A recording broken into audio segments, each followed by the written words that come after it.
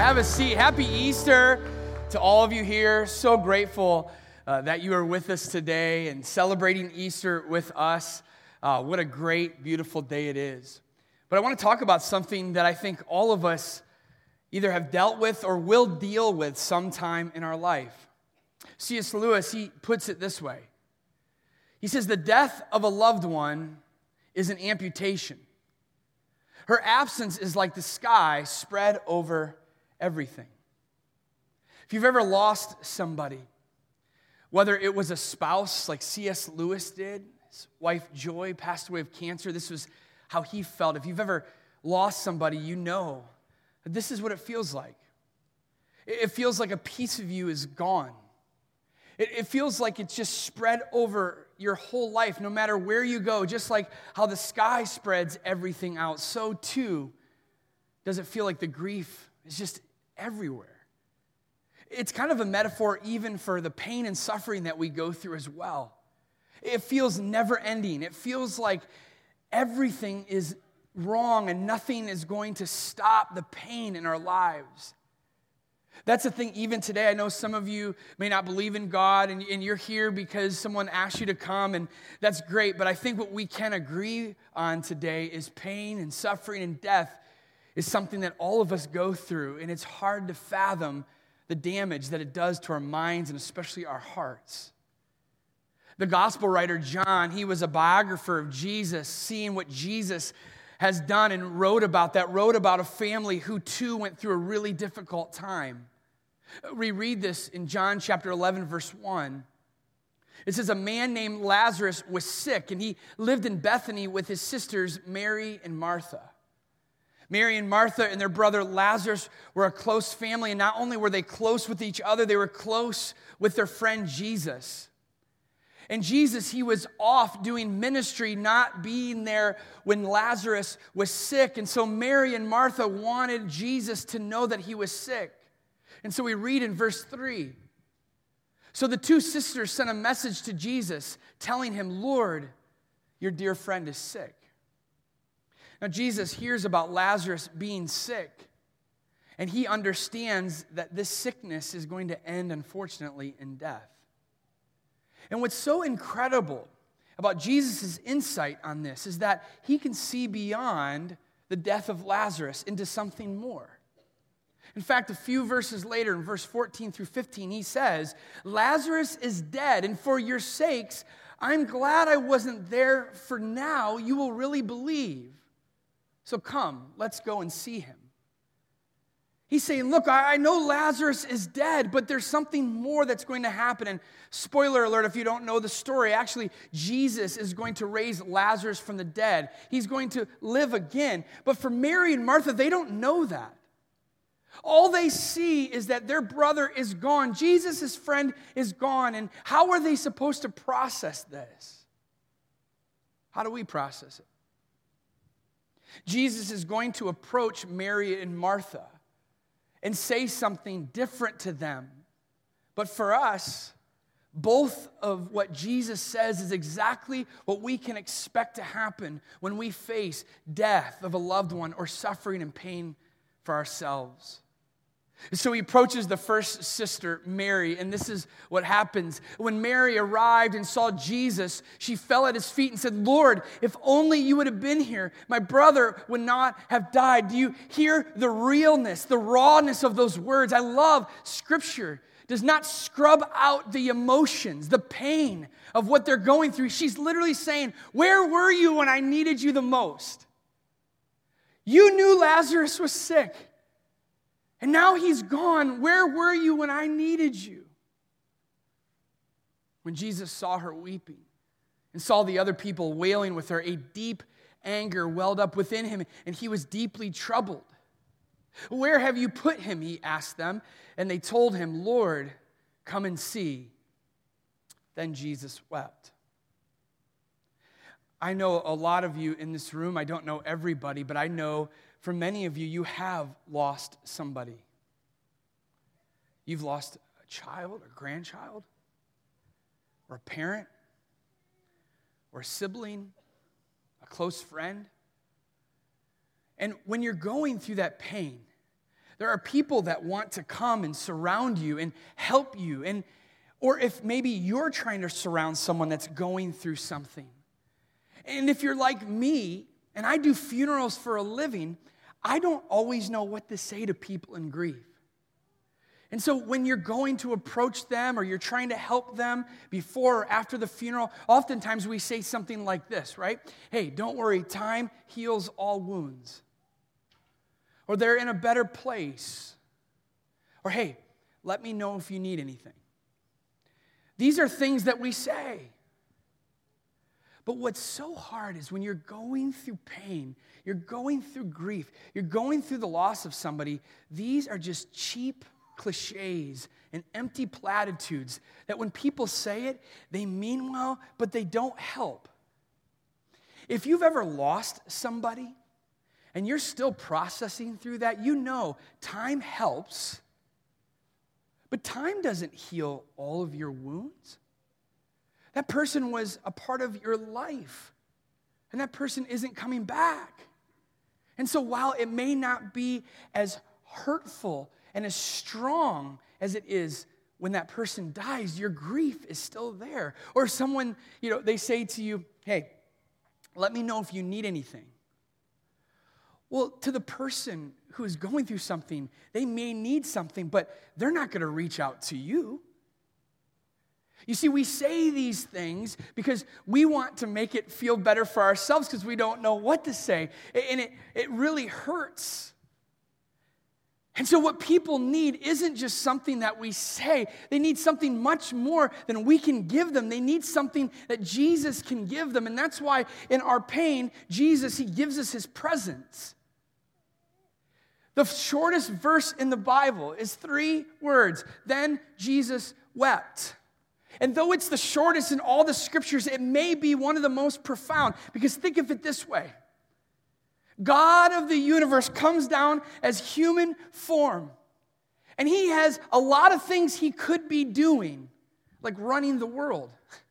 And yet at that moment, he puts his arm around Mary and he looks at the loss of her brother and his friend. And he doesn't just say, hey, let me know if you need anything. He doesn't say, hey, they're in a better place. Or hey, time heals all wounds. He weeps. He cries with her. It's the greatest gift that you can give someone is to know that someone is in the boat with you. And they're weeping. And our God is so close, so present. He literally cries tears of grief and sorrow. I think he does that to show us how near he really is. But I also think he does that to give us permission. I don't know about you, but I know when I'm going through something, I'm supposed to put a smile on my face and fake it and act like everything is okay. And I think that's probably more of a guy thing oftentimes than maybe a girl thing. And oftentimes we don't think we can cry or show emotion or we need to be strong for these other people. And here comes Jesus who personifies humanness, who personifies manhood, and he weeps to say, listen, you don't have to be strong. If the God of the universe can weep, so can you. And not only does he give us permission, he shows us he is there. That's the greatest gift that we can have during our greatest pain and sorrow. The psalmist puts it so beautifully.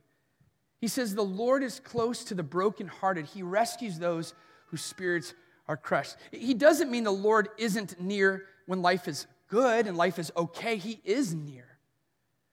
But God can empathize with us so much that when we're going through pain, he is so close that we can almost feel and put his arm around our shoulders and weep with us. Jesus wept, and he weeps. The psalmist in Psalm 56 puts it this way: you track all of my sorrows. You've collected all my tears in your bottle. You've recorded each one in your book. I can't help but think of somebody who goes home and shuts the door, and no one knows it, but they're just crying. They're wailing. They have this sorrow that they just express openly because no one else is there. But when they're opening themselves up, they also feel so lonely, because no one is there when they need someone the most. And it's almost like God says, no, you're not alone. Every tear that you cry does not go unnoticed. I see them all. I track them all. I am right there with you. Jesus wept and he weeps. He is so close that you can literally feel him putting his arm around you and say, I'm here with you. But did you notice, as he's talking to Mary, he doesn't just show emotion in that he was sad. There's another emotion that he expresses. It literally says a deep anger welled up within him and he was deeply troubled. Here's Jesus seeing Lazarus. He has died, and not only does he weep, he gets angry. Why is he so angry? The same reason you and I get angry when someone dies. We tell ourselves it's not supposed to be this way, and you're right. Death is foreign to all of us, even though we know it's going to happen. Every relationship is going to end in death. We know our lives are going to end that way. We still don't get used to hearing that someone that we love is gone. Whether it's an 8-year-old child, or whether it's an 80-year-old grandparent that's been there for us our whole lives. When you hear that someone is gone, you can't help but get angry that they're not with you anymore. It's not supposed to be this way. The other day, I was in my office working on some things, and my phone rang, and it was my mom. My mom knows my work hours, and she knows, like, if I'm at work, just text me and get back to you, and yet she called, and when mom calls, you know it's not good. I answered the phone. My mom said, Eric, your cousin Michael, he overdosed, and he died. I'm 37. Michael was 37, born 10 days earlier than me. Had a lot of trials, a lot of sorrows, made a comeback in just one time. Obviously, he's gone now. When you hear that your cousin, the same age as you, he's gone, I wept, I'm sad, but I'm angry. Why does this happen? Jesus is angry. Why does this happen? Because it's not supposed to end this way. You go back in time and you see how things were formed. You see that God created all things and it was good. All of us were at peace with the universe, peace with God. Everything was as it should be. And we humans, we like that God is our creator. We like that we have life and that we live in such a beautiful earth. And he cares for everything and he's created all things great. But when it comes to him being in charge, well, we don't like that. And so we say, God, you can be our creator, but we don't want you to be in control. And so humanity says, God, I'll take it from here. And God says to us, I don't think you really want that. I know that's what you think you want, but I don't think that's what you really want. And we as humans say, we do, actually. And because love can't be forced on somebody, God says, fine, have it your way. Unfortunately, there comes consequences. Peace gave way to chaos. Light gave way to darkness. Life ends in death. The death of our loved ones, our death. Jesus is angry about it. It's not supposed to end this way. But Jesus, he could have said, hey, I told you guys this would happen. Figure out a solution. But he says, I am not going to allow you to live without hope. My anger is going to lead to action. We need Jesus there for us in our darkest times, but we need more than that. We need to know that this isn't the end. And that's why Jesus, in our pain, doesn't just give us his presence. He doesn't just weep with us. He gives us a promise, hope, that there is a future beyond the grave. Which brings us to our interaction with Jesus and Martha, the other sister. He doesn't weep with her. He doesn't get angry. He does something. Action when it comes to this. Jesus told her, I am the resurrection and the life. Anyone believes in me will live even after dying. Just pause and take that in. We always hear, hey, death is the end. Jesus is like it was. I know you think death is undefeated, and it is, but I'm just telling you, if you trust me, after the fact, death doesn't win, I do. He goes on to say, everyone who believes in me, lives in me, will never die. And then he looks Martha in the eye and he makes it personal. He says, do you believe this? Yes, Lord, she told him. I've always believed you're the Messiah, the Son of God, the one who has come into the world from God. Up until that point, death is undefeated. No one, no matter how much money you have, no matter how much power you have, no matter what you look like, it doesn't matter. Death always wins. And death took its best crack at Jesus. That's what we celebrated 2 days ago on Good Friday. Jesus hanging on the cross, taking on our sin, our shame, our guilt, death itself, one-on-one. And in that moment, Jesus took his last breath and death said, aha, I have another victim. Jesus dies. He is buried in the grave. And everyone who heard Jesus talk about life after the grave laughed because this lunatic said something that no one can get away from. You can never get away from death. Death always wins. Until it didn't. Jesus said death isn't undefeated anymore. It was. But now it has one loss. Jesus came out of the grave and left death behind, which means that we too can leave death behind and that we can live because Jesus lives. That Sunday morning, these women were going to see Jesus, thought he was still dead. They end up interacting with an angel. I love how the gospel writer Luke puts it. The women were terrified and bowed down with their faces to the ground. They were freaking out. These angels came to them and they started to talk with them. You and I would be freaking out too. But these angels had an interesting message. It says, the men said, why are you looking among the dead for someone who is alive? He isn't here anymore. He has risen from the dead. He said, hey, don't you remember what he told you back in Galilee? That the Son of Man must be betrayed into the hands of sinful men and be crucified, and that he would rise again on the third day. They discovered that they thought death won, but Jesus defeated death. Game over. It is finished once and for all. And what I love about that is when you see the empty tomb, there's so much meaning behind it. But let me give you something I hope you really hear on this Easter. That the empty tomb guarantees, promises us that we don't have to live an empty life.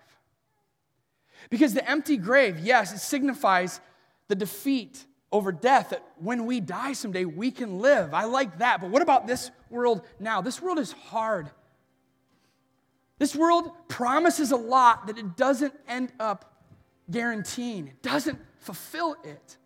And we put our hope and promise in people. We put it in our careers. We put it in our looks. We put it in so many things. And it just slips through our fingers. And Jesus is like, look, I overcame death, not just death in the afterlife, but a dead life now so that you can live with hope, with promise, with meaning, with peace. Things you can't buy, I will give you if you believe that what I did happened and you trust in what I've done.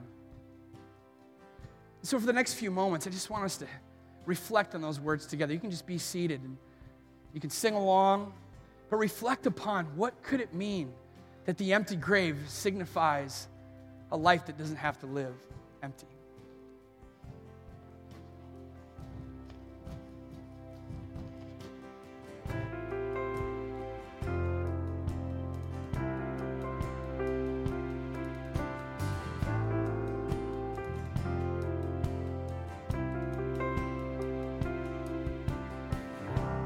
Christ, the reason for my living, my very breath, my all in all. Christ, the source of my thanksgiving, my salvation and my song. I found it all. I found it all in you. I found it all. I found it all in you.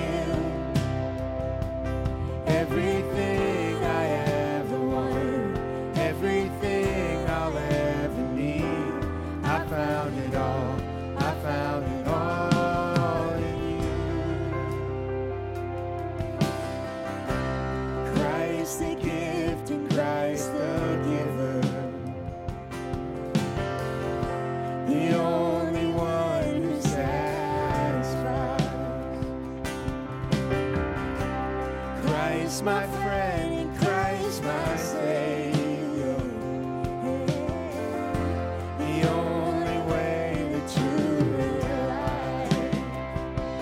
I found it all. I found it all in you. I found it all. I found it all in you. Everything I ever wanted, everything I'll ever need. I found it all. I found it all in you. I found it all. I found it all in you. Love is not something that can be forced upon you. We know that it must be received and it must be given. Well, Jesus says, I've given you love. Now, what do you believe? Will you receive that? That's a decision that we all get to make. Just like he said, Martha, do you believe? He looks at us and says the same thing. In 2019, everything changed for the Bender family, a family that attends our Sandusky campus.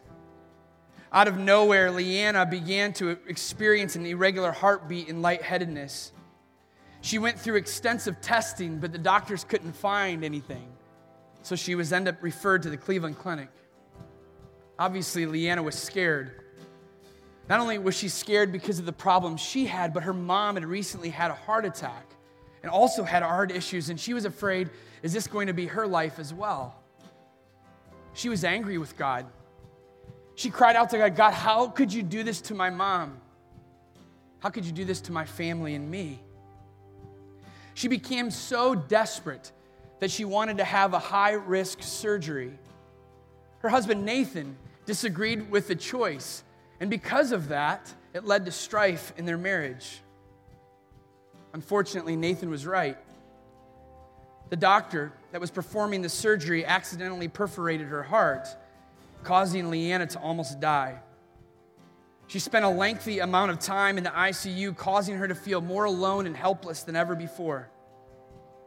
Throughout the next couple of years, Leanna was extremely sick and was in and out of the hospital. She couldn't breathe. She was mostly on bed rest. She was alive and functioning, but barely. It caused her to sink into a deep depression. On August 21st, 2022, she was at her lowest moment.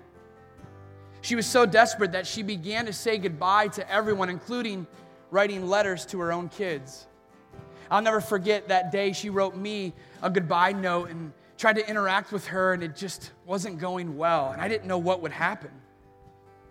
In her desperation, she tried one more time, and she called the doctor and explained again her conditions and begged for him to approve open heart surgery. And as though she hit rock bottom, somehow he said yes. It was the first glimpse of hope she'd had in 3 years. A month later, September, Leanna had open heart surgery, and it was the beginning of her new life. She says for the first time in 40 years, she felt alive, that this fog that had loomed heavy over her life had been lifted. And it wasn't just because of what happened physically. She said for the first time ever, her soul was satisfied, and she wasn't searching for something more like she did for her entire life. Before her experience, she would tell you that she believed in Jesus, but she just went through the motions. It wasn't until she experienced the presence of Jesus and the promise of hope in Jesus in her lowest moments that things changed forever for her. And now, if you know Leanna, she tells everybody, and I mean everybody, about how God saved her life. Not just physically, but spiritually as well. Here's Leanna 6 months after open heart surgery. Surprisingly, she told me this, and I had to ask her again, are you sure? She said, I would do it all again if I could have what I have now. Leanna's story is evidence of a promise.